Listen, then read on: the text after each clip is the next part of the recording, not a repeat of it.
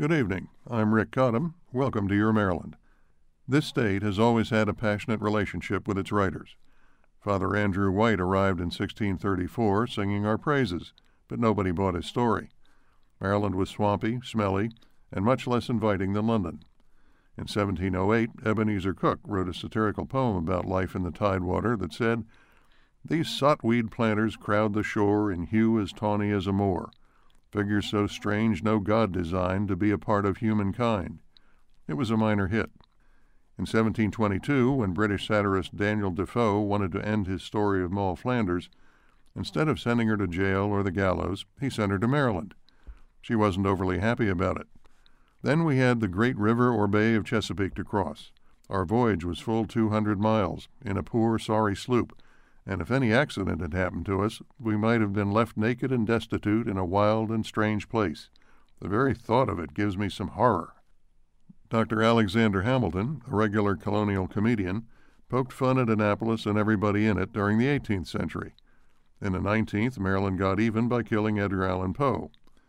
Local editors had been slow to publish Poe's work, so he moved to Richmond, then to New York, where he prospered and his reputation grew. Then in 1849 he made the fatal mistake of coming back. Legend has it that he was kidnapped and kept drunk at Gunner's Hall for several days during one of Baltimore's rowdy elections and died shortly thereafter. Poe's literary executor, who didn't like him very much, wrote a nasty obituary for the New York Tribune.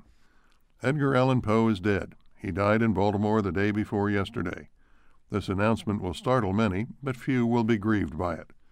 On the contrary, Marylanders, most of whom had ignored Poe while he was living, took him into their hearts.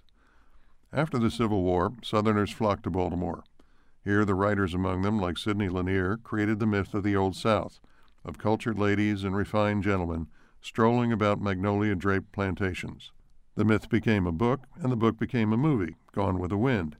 Ironically, those gauzy images first took shape in a city without public water or sewer systems, where immigrants poured into sweatshops. The main streets were narrow, crowded alleys, the harbor stank unbearably in summer, and the whole thing was run by a corrupt political machine. It just goes to show what a writer with a little imagination can do. History, though, is often like a pendulum. When things go too far in one direction, the pendulum comes back the other way. So it was with Baltimore. Just when it seemed the place couldn't get any worse, Enoch Pratt, George Peabody, Henry Walters, and Johns Hopkins gave it a new cultural heart. When the Great Fire in 1904 led to a major rebuilding, somebody even thought to put in a sewer system. Progressives, muckrakers, and moral reformers turned darkness into light. And just then, like the pendulum, along came H.L. Mencken, finding hypocrisy and sanctimony everywhere.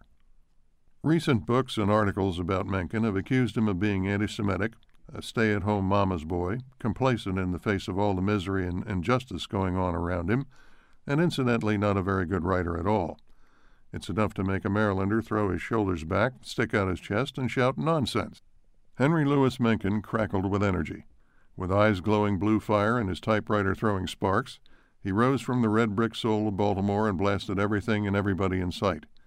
Unlike other writers, he didn't fight with Maryland. He was Maryland, or at least Baltimore, fearless, irreverent, and honest. But what I admire most about Henry Mencken is the way he dealt the cards for his afterlife. Delighting in controversy and criticism, he kept his papers sealed for years after his death, knowing full well that when they were finally opened, the whole thing would start up again, and he'd be back with us. Sure enough it has, and he is.